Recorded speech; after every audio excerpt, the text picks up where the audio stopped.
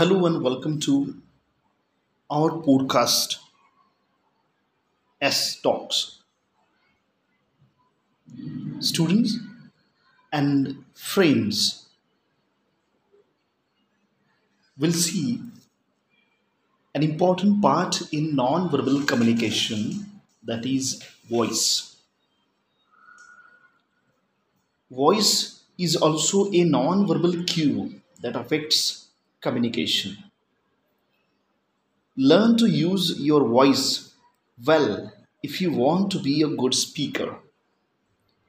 Some of the aspects that you must specially take care of when practicing your speaking skills are loudness, clarity, speed, intonation, tone, and pitch. By varying the pitch, that is, level of voice, tone, that is, a quality in the speaker's voice that tells the listener about his or her feelings and attitudes, for example, satisfaction, or loudness of your voice. You can express a range of emotions and attitudes. Speak clearly so that you can be understood. People listening to you will find it difficult to understand if you do not pronounce words clearly. When making a presentation or a speech before a group of people, be louder than you would in one to one conversations. If your talk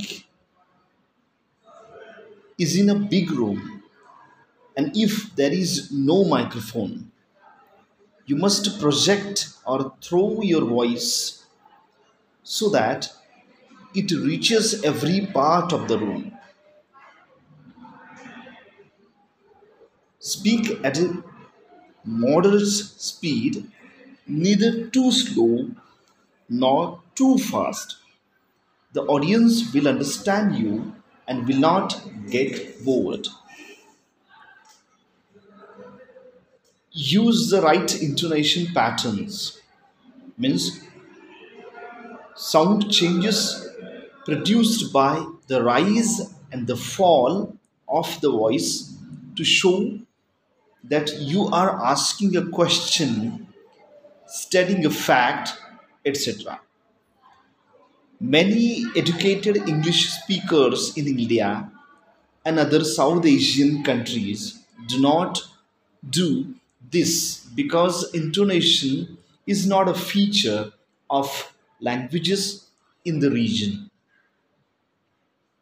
However, learn and practice at least the two basic patterns so that you will be better understood if your audience includes people from non South Asian countries.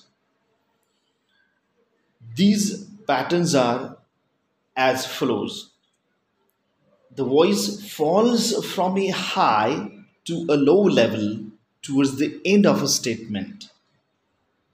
Example: I'm giving a presentation today.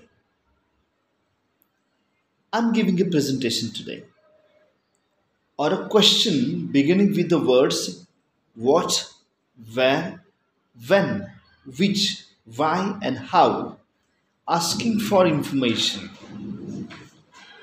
Who's giving a presentation today? The voice rises from a low to a high level of question that needs a yes or no answer. Are you giving a presentation today? Find out the stress or say a syllable or a word with force. The words you'll be using in your presentation or speech and practice saying them. Again, Stressing words incorrectly may not really affect understanding among people of the region whose languages stress all the syllables in a word uniformly. But there are some words in English that differ only in how they are stressed. For example, protest and protest as a verb. You must, however, learn to use stress in sentences to emphasize what you want. The company is confident about the product, even if the buyers are not. The company is confident about the product, means not unsure. The company is confident about the product, means not the sales, perhaps. Maintain a neutral, friendly tone even when you're disagreeing with someone or being criticized. Pause where you think it is necessary for you to give the audience time to consider a point you made or to emphasize an important one. Sometimes even silence can be used effectively to convey a message. For example, when the audience is making a lot of noise, you want them to realize it and stop. Today, we were learning an important factor in non-verbal communication, that is voice, and how to use your voice effectively in interactions. Thank you.